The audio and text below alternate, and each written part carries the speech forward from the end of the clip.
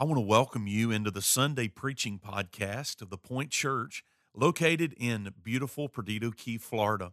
I'm Tim Coleman, the senior pastor, and we believe strongly in the expositional preaching of God's Word that builds our faith and grows us up in Christ. I'm glad you're either downloading the sermon or listening live to our service, and I pray that this message is a help to you on your journey of faith. Now join me as we get to the point.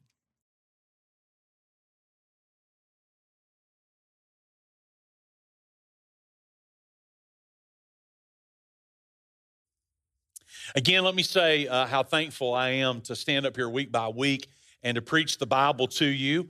I appreciate Josh Purser, who preached a couple of Sundays ago. I was able to listen to his sermon a couple of times, and this week I'll be picking it apart and critiquing him. And in particular, I'm going to pick apart the part where he got up and bragged about preaching a short sermon.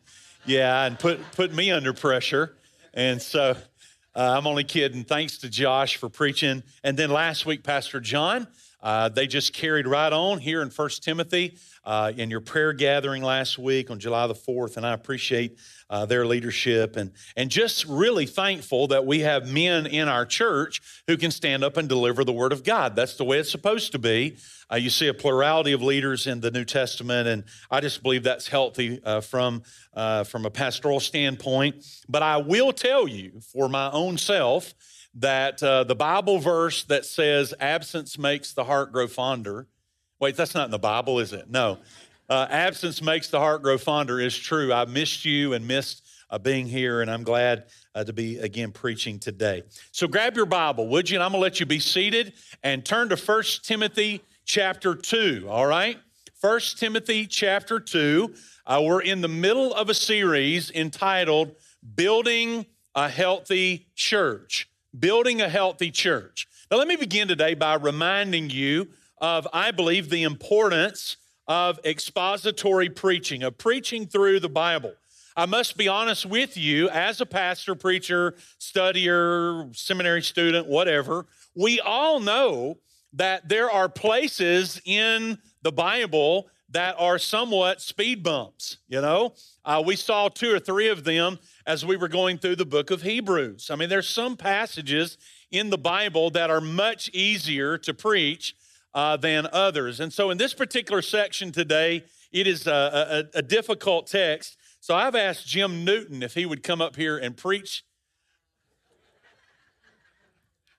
I spoke to somebody in your class today, and so that I heard that you mentioned the sermon, and so I said, I'm going to throw a zinger to Jim today. Jim is so thankful that he doesn't have to preach this text. But as you preach through the Bible, you're going to land in some spots where, you know, you're not really quite sure about everything in the text. You're going to reach some texts where there is a variety of opinions, and certainly the text for us today is one of those texts. As a matter of fact, as we were on vacation a couple of weeks ago, we were fishing. We love to go bass fishing. It's always something we do. We go to the lake. And one afternoon, I was out with my brother-in-law, and we were bass fishing, plastic worm, talking and so forth. And he pointed kind of over to the shoreline, and he said, man, I found a really good brim bed right over there. He said, I'm talking the prime spot. And he said, so I'm going to bring some of the kids out here, and we're going to fish in that brim bed. And so the next day, sure enough, my wife, sitting right over here, and her brother, they get into the boat with 4 small children. Get the picture, good brim bed, 4 small children. So they arrive at the place, and if you can get the picture in your head, just a kind of a narrow area where this brim bed is, and up here there's an oak tree limb hanging down, and over here there's an oak tree limb hanging down. And as you can imagine, the first 2 casts went where? They went up in the oak tree, right? And then from that moment on, their testimony, would you like a microphone to testify today? Okay. When Misty got back, she was so frazzled. Her hair was all over the place, and her nerves were shot. And they began to describe all the events of this fishing trip. Imagine 4 small kids with Zebco 33s, corks and crickets, and there's there's hooks up in the tree, and then there's lines all connected together, and someone would catch a fish and it would run over across 2 or 3 other lines, and it was just mass chaos. And so this perfect spot, this good brim bed, turned into a fiasco.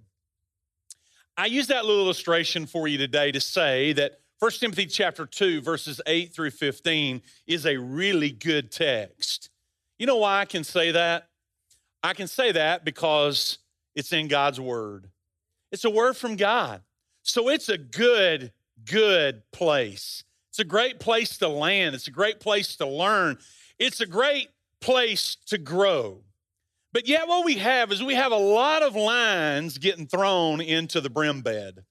And we have a lot of tangling up that goes on.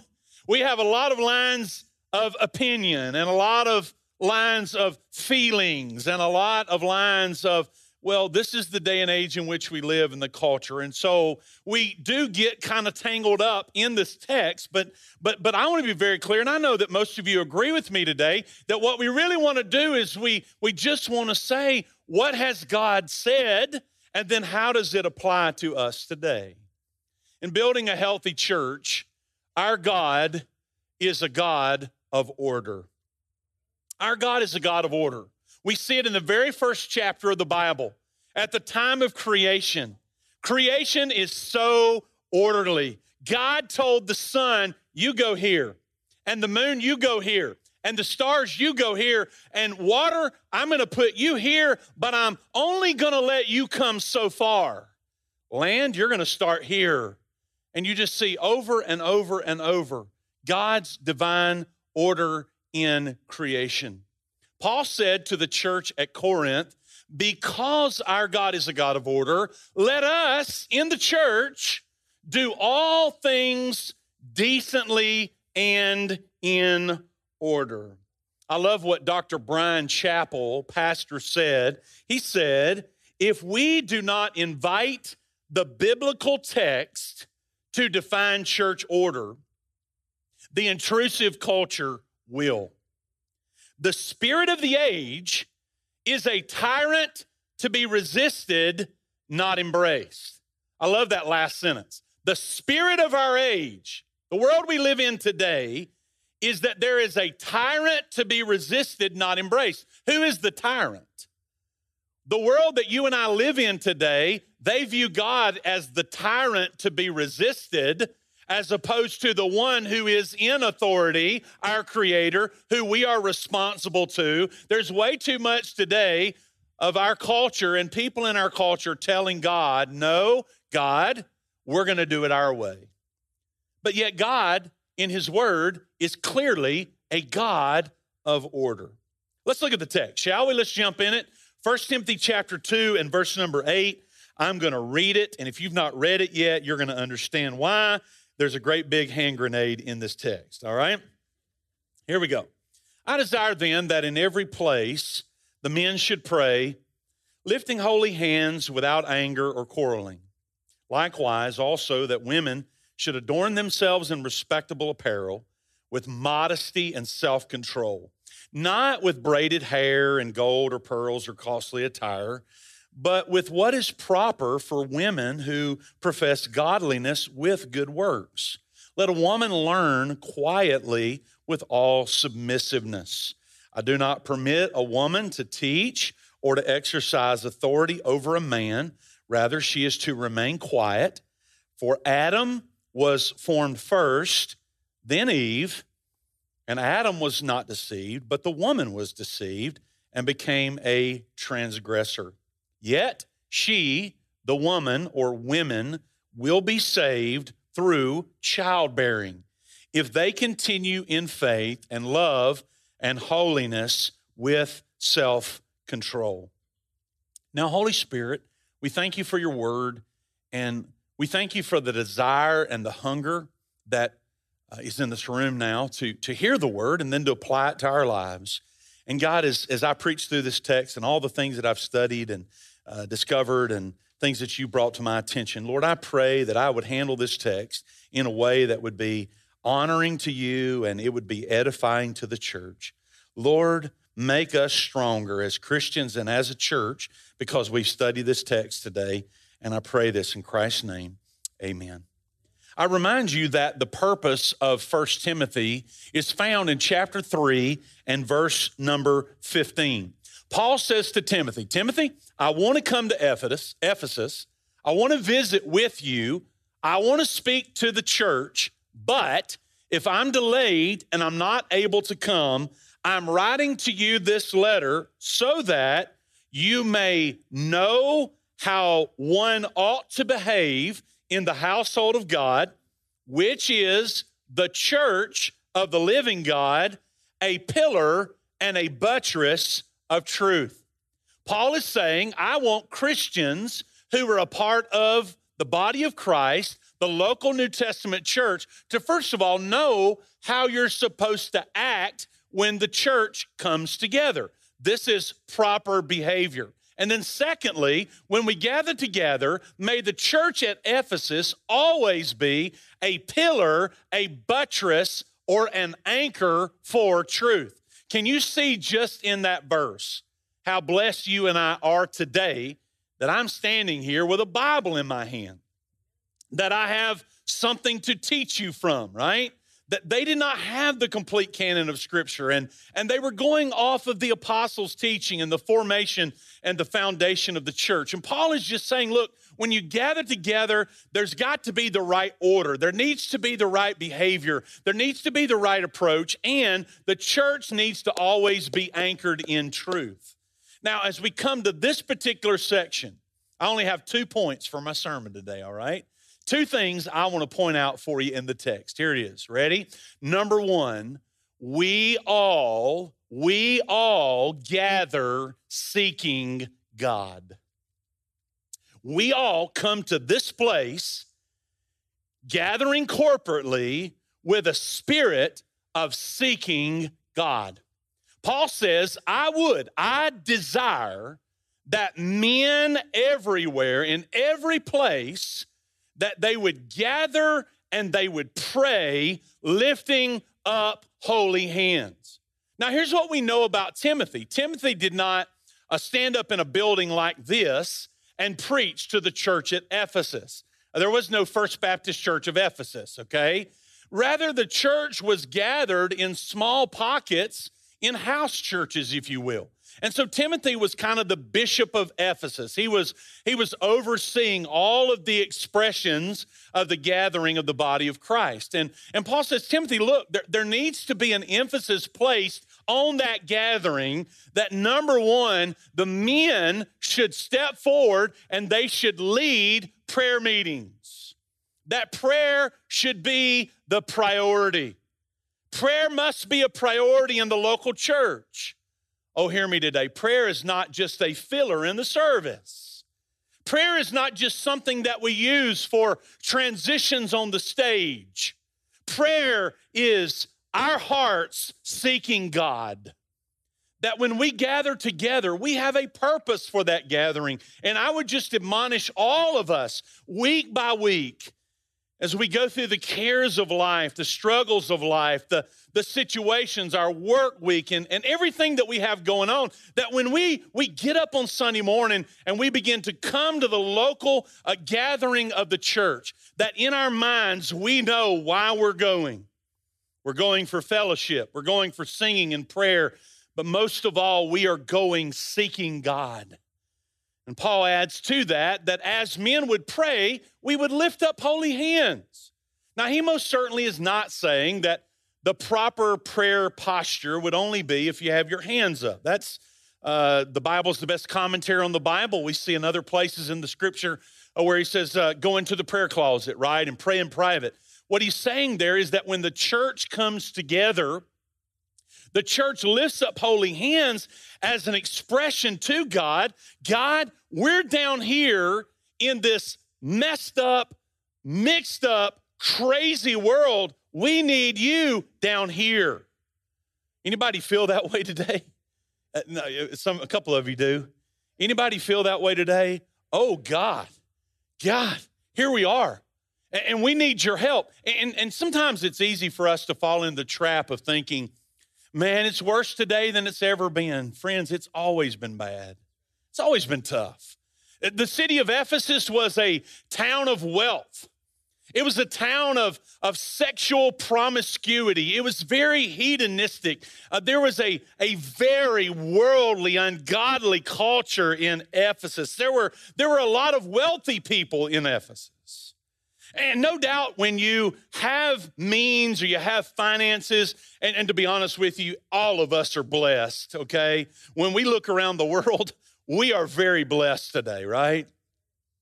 And when you're blessed and you basically have what you need, isn't it easy to fall into a trap of feeling like we are self-motivated or we can handle this or we're doing okay? It's easy to fall into a trap of feeling like I can handle this instead of saying, oh God, every day I can't handle this. I'm dependent on you. Timothy, get the church together and lift up holy hands. Express to God how much you need him. Church, hear me today. When we gather on Sunday, it's not for you to sit there and be a spectator for what's going on the stage. We come together in a spirit of unity, in a spirit of fellowship, in a spirit of love, saying, oh God, we need you. We need your help. The first thing we need to do is come to this moment with our hearts right. If your heart's not right, get it right. Don't keep living the way you're living, because the church comes together and we come together seeking God. But yet when we come together, he says at the end of verse 8, he points out, interestingly, two particular things that is a hindrance to the public gathering. Number one, he says, lift up holy hands, Psalm 24, who will ascend to the hill of the Lord? He that has clean hands and a pure heart. How many of you know that God's not impressed with dirty hands? He's not impressed. Look, you can't live an immoral, godless life on Saturday night and then lift up hands to him on Sunday in the concert. Amen, Pastor. God wants clean hands and a pure heart. I didn't say perfection. He's our perfection. I'm saying that we come before him and we're seeking him. We're going, God, I need you. God, I need your help in my life. And Paul says, don't come and do that if you're dealing with anger and you're quarreling amongst yourself. Isn't that interesting that he points out anger? Anger. Can I ask you a personal question today? What are you angry about? Because some of you are angry. You know, who's he talking to? I don't know who I'm talking to, but I know how life is. I know how life is. What are you angry about? I watched yesterday in the funeral some of the people that spoke. They're righteously indignant over what happened. Things happen, right, in life. That anger can turn to bitterness, and that bitterness can control us. Maybe I need to ask somebody today, why are you so angry? Why is it that everything sets you off? Why is it that you get ticked off so easily? Why is it maybe, I don't know anybody like this in the room right now, but let me go ahead and say it. Why is it that you get so ticked off at your brothers and sisters in Christ so much? Why are you so angry? I had a Wednesday night, some friends of ours had a 43rd wedding anniversary celebration. They live on the other side of town. They don't go to our church. So I went to that by myself, and I got there a little early, and so I ran in this burrito shop. How many of you know we're going to have burritos and tacos when we get to heaven? Can I get a witness right there? I got a witness right there. There was a guy behind the counter. It was just me and him, only two people in the restaurant. And he had a necklace on. He had a cross on his necklace. And I said, man, I like your cross there. I really like that. And I said, you're a Christian? He said, yes, sir, I am. And I said, man, that's awesome. He began to tell me his story. He moved here from Miami and had some family here. And so he's here working and so forth. And I just asked him if he had found a church to go to or whatever. And he had not found one yet. And I said, man, you need to get in church and be faithful. And he said, man, that's the truth. He says, I'm going to tell you, he said, this world's crazy right now. And I said, man, I agree with you, but I want you to tell me why you think the world is crazy.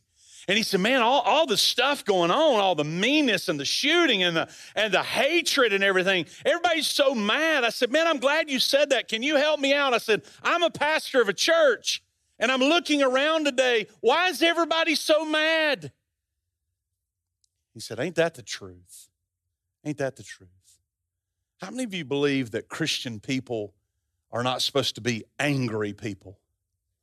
Oh, boy, that was a lame amen. Would you please just one more time look on the screen for just a minute, James chapter 1 and verse number 20. While all this stuff is going on out there and so forth and so on, and you want to have, we're going to get in just a minute to opinions and talking and all this, but just stop for just a minute. Can I remind you what the inspired word of God says? That your anger does not produce the righteousness of God. The anger of man does not produce the righteousness of God. I don't know who I'm speaking to today, but I know the Holy Spirit's speaking to somebody just like he did to me several years ago when God said to me, Tim, you've got to deal with your anger. Why are you angry? God worked in my heart and showed me I had anger. You don't come to church to praise and worship and pray with anger in your heart. You got to repent. You don't come to church to quarrel. The last word of verse number 8, quarrel. I love this. I love it. You know what that word means? It means to tell or to say something. Anybody in the room that can we can get the vibe going here and connect, that the older I get, 49 yesterday, by the way, 1 year from the big 50, the older I get, I'm realizing that I don't have to have something to say about everything. I don't have to have something to say about everything, i.e. Facebook and Twitter. I mean, that's the place where people can just go and just say it. And I don't know, maybe sometimes we think that other people care or that it's important, but it's just a place where we can say it.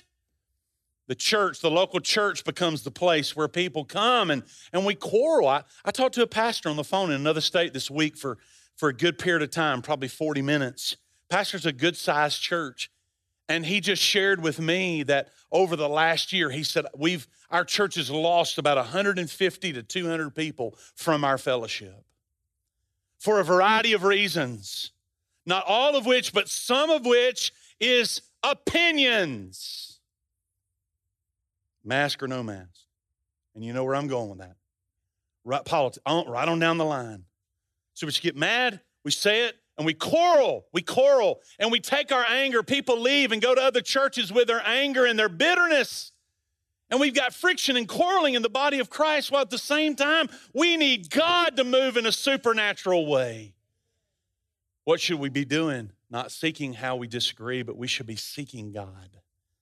So Paul addresses the attitude first. Stop being angry, stop quarreling, but then he transitions into not only attitude, but he transitions into attire. And ladies, he addresses the context, the culture of the moment in Ephesus among the ladies by saying, likewise. Now that word likewise is important. You ought to circle it in your Bible because the theme here is the attitude of the heart and the approach, okay? He's saying, likewise, just like the men lift up holy hands without anger and quarreling, in the same manner, attitude of the heart, the proper focus. Ladies, adorn yourselves in respectable apparel with modesty and self-control, not with braided hair and gold or pearls or costly attire, but with what is proper for women who profess godliness with good works. You know what he says? Not only do we need to make prayer a priority, but we've got to minimize distractions, okay? The distractions of anger, the distractions of quarreling, and then to minimize the distraction of making what we wear to the corporate gathering more important than it should be. He specifically says this matter of braided hair, gold, pearls, costly attire. Now, ladies, I got good news for you today. If you braided your hair or you're wearing gold or pearls or you've got a nice outfit on, we're not going to have you come to the altar today, okay? Are y'all relieved?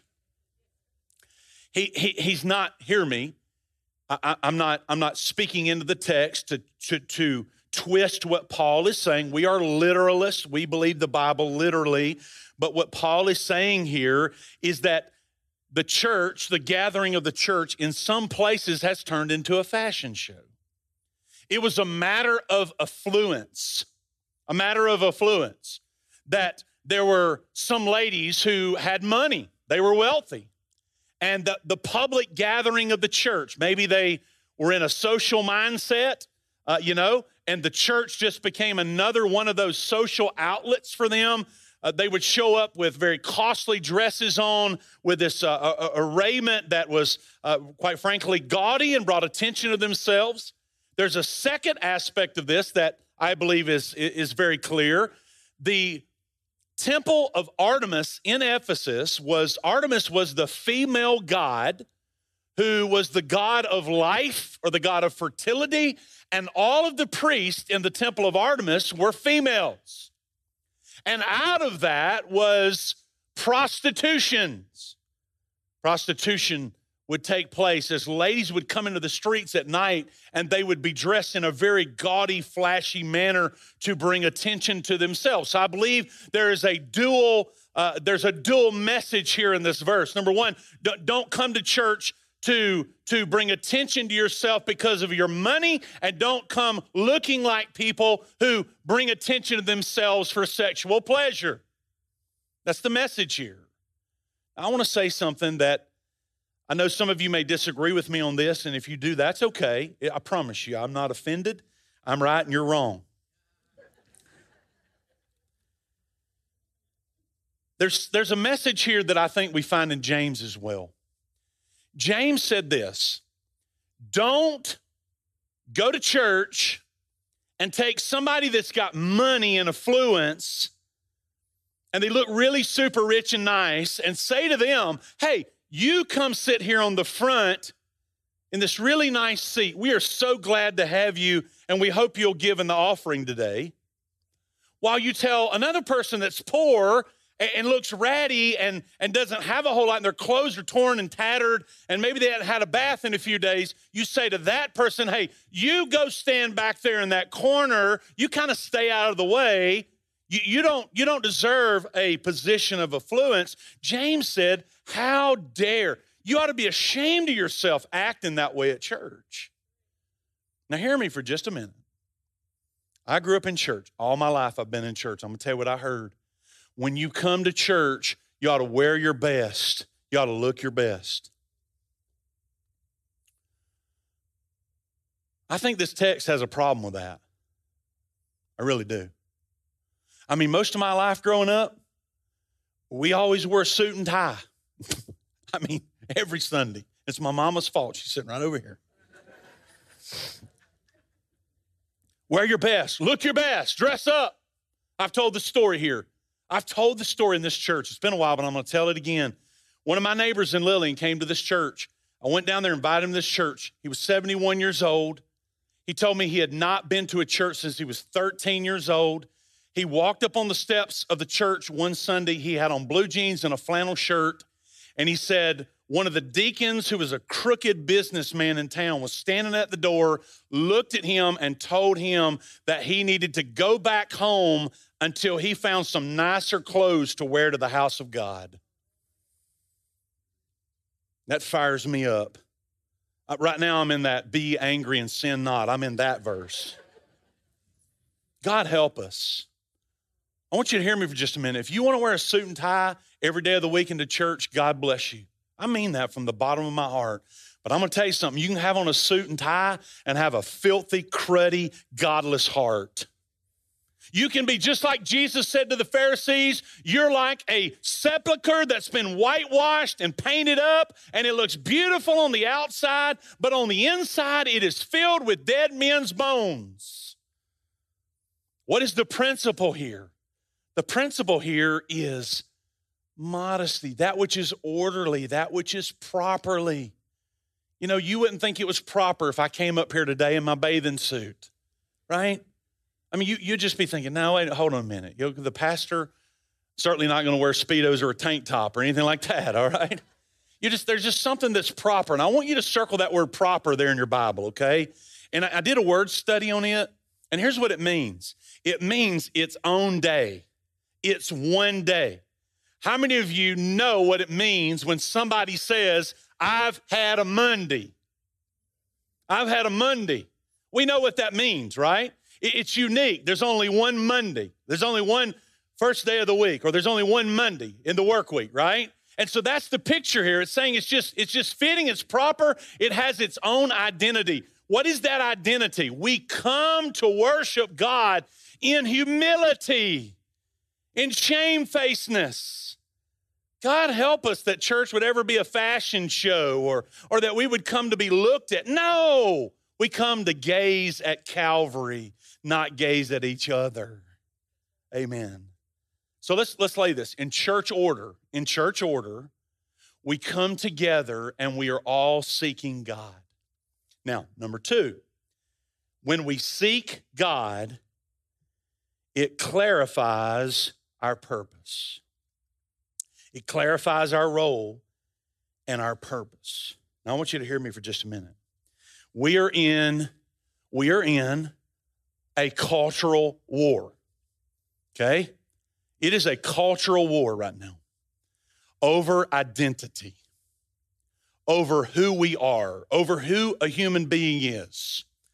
And I know I'm speaking to a room this morning primarily of people that have somewhat of a biblical world. You don't have everything figured out, neither do I, but we open up our Bible and we see the divine order of God. We open up Genesis chapter 1 and we start reading down through there and we come to verse number 27. Look on the screen.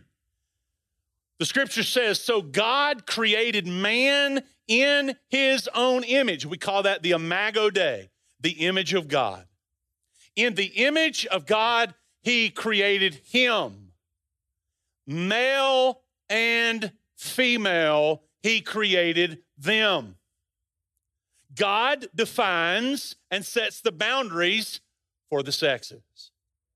There's only two sexes, male and female. There's only two genders. Whatever word you want to plug in there, there's two genders, male and female, a man and a woman. God set it up that way. Galatians chapter 3 and verse 28, in the New Testament, Paul said this, there's neither Jew nor Greek, there's neither slave nor free, there is no male and female, for you are all one in Christ Jesus. Now that verse is an important verse because it is in the context, Galatians 3, of the law, justification, and salvation. And so Paul is basically saying when you come to the foot of the cross, the ground is level. There's no difference. There's no difference between a Jewish person or a Greek person. We're all sinners. And may I just remind you again, there's no difference in ethnicity, red, yellow, black, and white. We all come and kneel at the foot of the cross. There's no difference. We all need a Savior. There's no difference between a slave or a free. There's no difference between a male or a female because we are all one in Christ Jesus. Please give me your best ears for just a minute. In God's creative order, men and women are uniquely created with a role to bring God glory. We are equal in dignity and we are equal in worth. Now, historically, there has been what history refers to as patriarchal society. And because of that patriarchal society, and in many cases, the abuse of that role, there is a negative feeling in the verses that I'm about to read to you. There's this overwhelming, like fingers on a chalkboard. N.T. Wright put it this way. There has been a kind of war going on in the Western culture, at least for the last generation. It's been dubbed the War of the Sexes, though it's not so much a battle between men and women as between different versions of what the roles of the two sexes should be in society, in marriage, and in the church. Life becomes confusing at this point. There's some men who are very much in favor of women's liberation, while there are some women who are very much opposed to women's liberation. Passions run high. And those who grow up while it's all going on, we'll discover soon enough that there are various parts of the traditional culture which are like unexploded bombs. You pick them up and they'll go off in your hand. Such is the subject that we're talking about today, the role of men and women. The friction becomes when we cannot accept and embrace and understand that we have equal dignity and we have equal worth, and that there is not a role that's more important than another, but that we are uniquely crafted for a specific role. I am 100% sure, I have no doubt, and I am confident that at no point in my life will I be a mother. Ain't gonna happen. As much as I might want to be a mother, it's not gonna happen. You know why? Because God created me to be a male. And so there's this uniqueness there, right? Uniqueness in the roles. Now, we got to real quickly get into verse 11 through 15 and talk about bringing this into the order of the local church. And this is, as Wright said, this is a set of verses where there's a hand grenade, okay? And so God called me to pastor and preach this text, so I've got the hand grenade in my hand. And some of you may disagree with me over the next few minutes, and that's okay. But I'm going to preach the text as I believe God intended for it to be. All right? Roles and purposes. There's two primary observations of this particular section. I'm going to give them to you real quick. This is preacher talk, all right? The first one is what we call complementarian, that we all have a role, male and female. We all have a role, and if we stay in our lane and fulfill those roles they're not competing against each other. They're complementing one another, all right? It's like in the marriage relationship, husband and wife, right? That's another thing I know will never happen in my life. I'll never be a wife, right? I'm a husband. I'm a man. And so Misty and I are married together, and our roles as God defined it in the scriptures, we complement one another. We're not at war with one another. We're not pulling against or fighting against each other. We're not jockeying for a position. We are trying to fulfill those roles that God has for us, and those roles are roles of mutual submission to one another, and those roles complement one another. So in the local church, I would tell you that this church is a complementarian church. The Southern Baptist Convention is complementarian. In the Baptist Faith and Message, it very clearly says that there are roles for men and women. We call that complementary. They complement one another. There's another view of the text in different scriptures in the New Testament that lands on a position we call egalitarian, okay? Egalitarian. And the egalitarian takes passages like this, and just hear me for a minute, takes passages like this, and I personally believe comes up with a variety of hermeneutics and possibilities as to why in 2021 there is no way that Paul could have meant what he wrote. Some would also say, well, I know what Paul said, but look at verse number 8. Paul said, I desire. And then in verse number 12, he said, I do not permit. So therefore, Paul is just simply giving his opinion about the moment and speaking into this particular church at this particular moment. Another statement I need to make is that as we come to a text like this, we have opinions, we have feelings. The best place to go when you have a text that is somewhat murky and a little bit, I'm trying to figure it out. The best place to go to get clarity is the same Bible in which you're reading. Okay? Did y'all get what I just said? I think I might have confused myself. The best place to go is what does the Bible, what do other passages have to say about this passage? All right? So watch me. You and I, well, at least I do, I believe in the inspiration and the authority of the scriptures.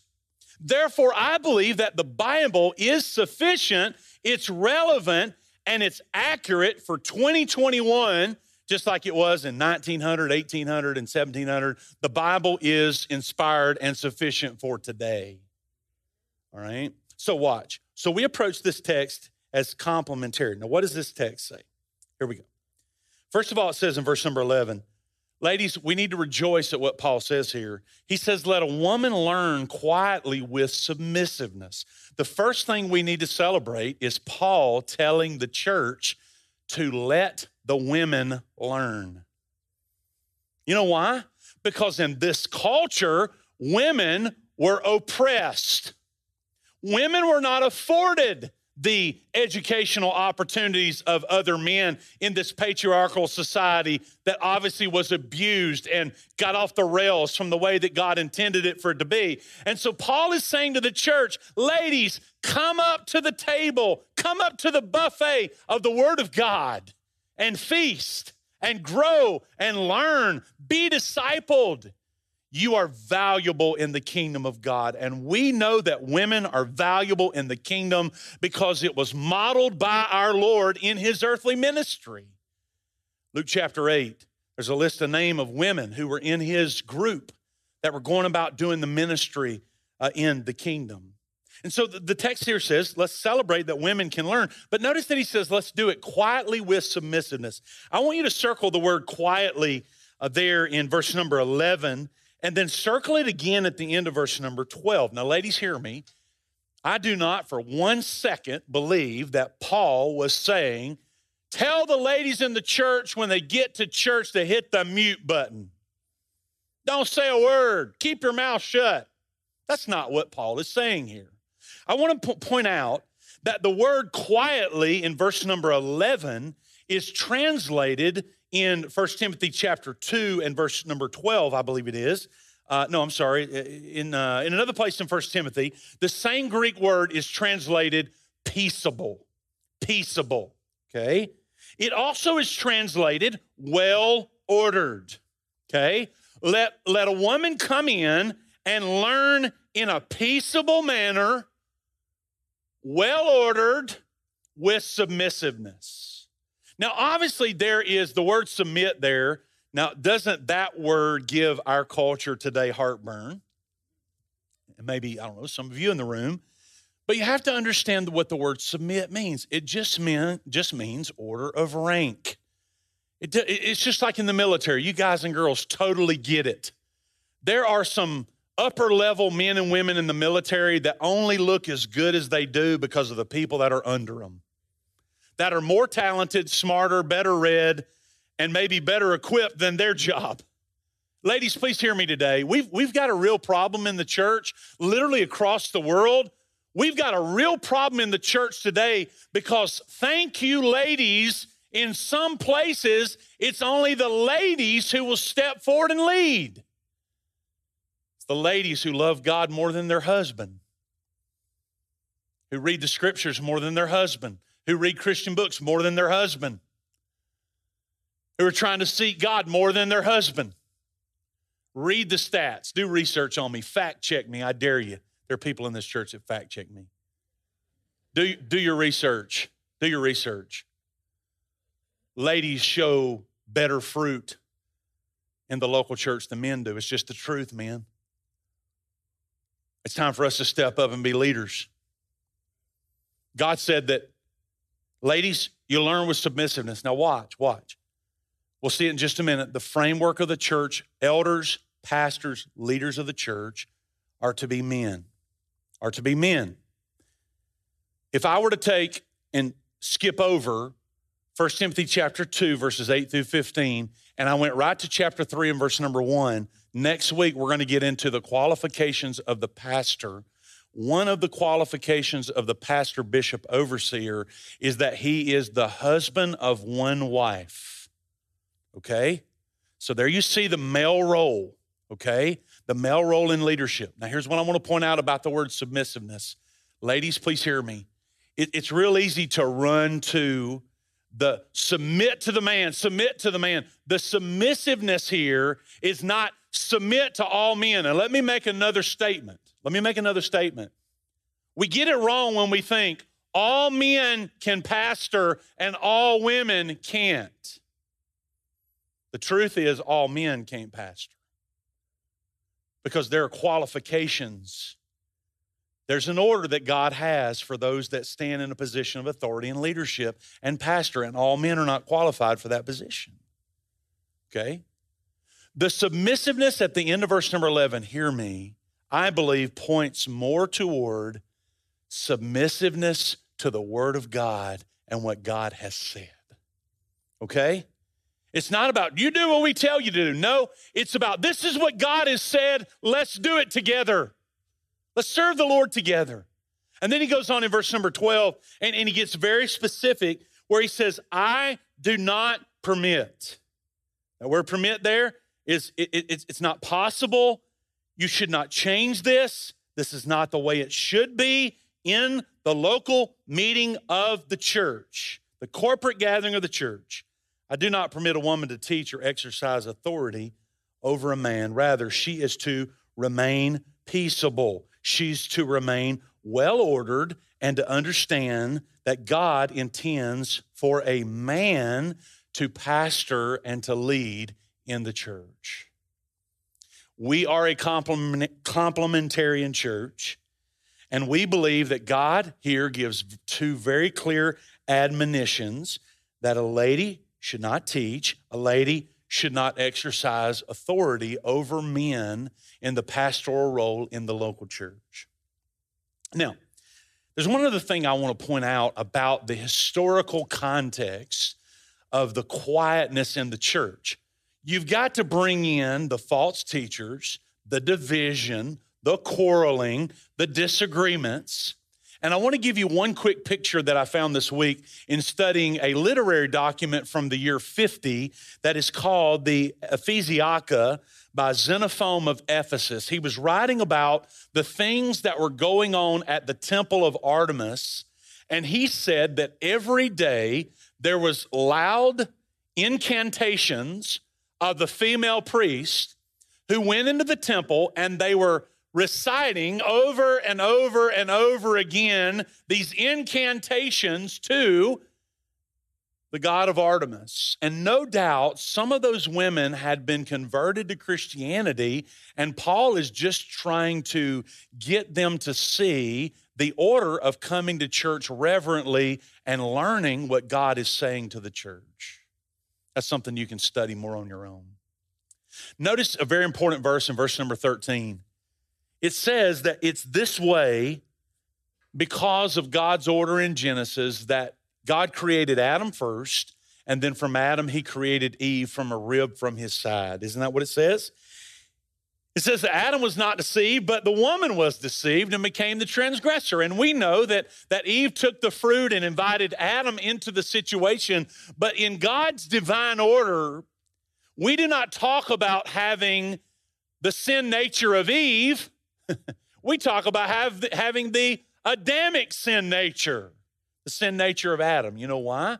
Because it's God's order that Adam should have said, no, we're not going to take of that fruit, because God had placed him to lead his family to follow God.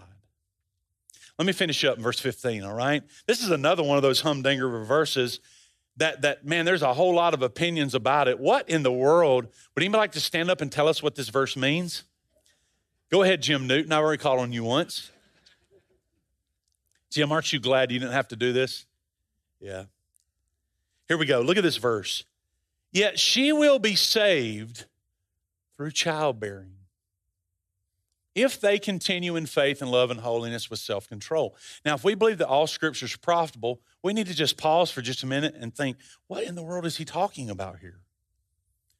Paul is obviously not saying that women get saved or become a Christian if they'll have a child, okay?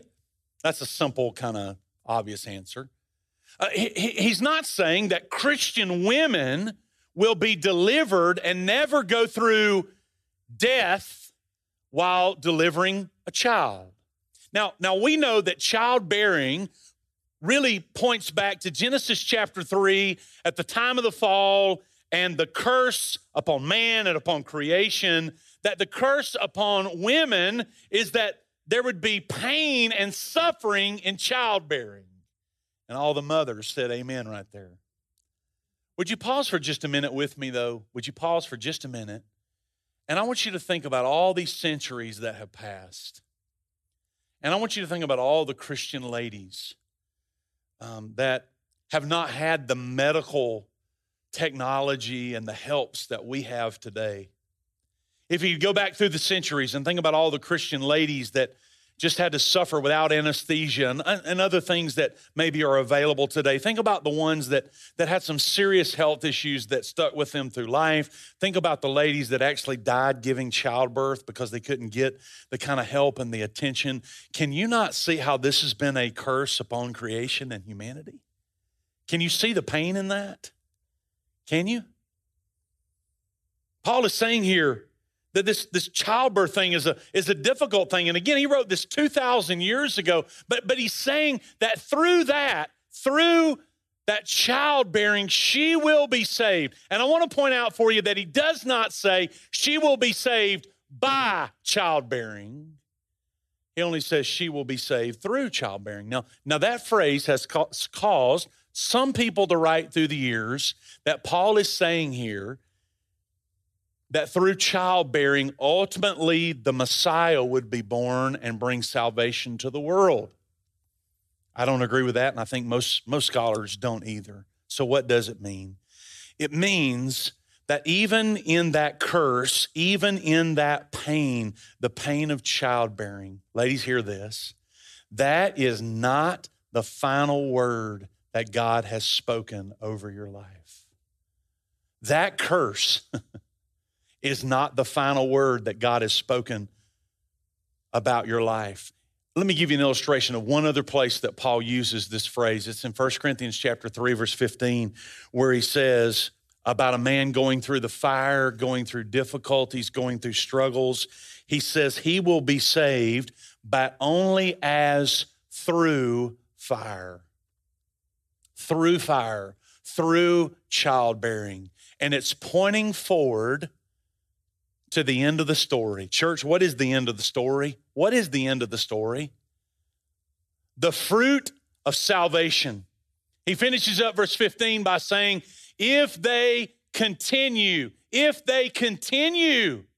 faith and love and understanding, knowing that God is working his purposes in our life, what God calls all of us to do is to embrace those purposes, to embrace those roles and not get out of our lane, but to fulfill the role that God has for us. So let me finish my sermon today by saying, are you embracing the role, men, that God has for you in your life, in your family, and in the local church? Oh, hear me. It is not God's plan for you to be a spectator in the kingdom. It's God's plan for you to be a part of the kingdom, to be engaged in the kingdom. I would say that maybe in this room, there's a man that God is touching your heart and he's putting his finger on your life and he's saying, I want you to be a pastor. I want you to preach the word. If you're here today like that, I would say to you, say yes to Jesus. Say yes to the will of God. Allow him to use you for his glory to proclaim the good news of the gospel of Jesus Christ. Ladies, just because we do not believe that you assume the role of pastor preacher at the church, it does not mean that God has not placed his hand upon your life to be a teacher of the word of God, to be a discipler of the word of God, to fulfill a role. Listen, there are so many ladies that are so much more learned and smarter and have greater understanding than I'll ever have in my life, and what a gift they are to the kingdom. Ladies, you are a gift. You have a role. God just sent me here today to not say, you can't do this. God sent me here today to say, you are fearfully and wonderfully made. You are a gift to the kingdom. You are a gift to the church. Find that role that God has for you and fulfill it. And watch, if that role is not you being a Bible teacher or a position of the church, that role is you discipling your children. You are in as great a role as a pastor. That's the problem we have today, is our perspective on things.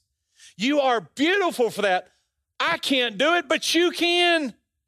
So let God bless you and affirm you and use you today for his glory. And let's make sure that we stay in the framework of what a role for a man and a woman is, so that our church can be healthy. Last thing and I'm done.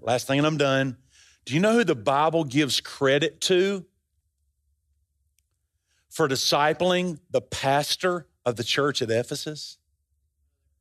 Not Paul. You know who gets the credit?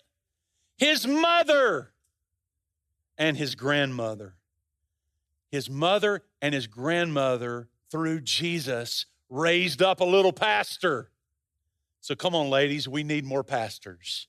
We do. Oh, we do. Let's disciple our families and disciple our kids so that the Point Church will be a healthy place that brings honor and glory to the Lord. All God's people said, let's pray together.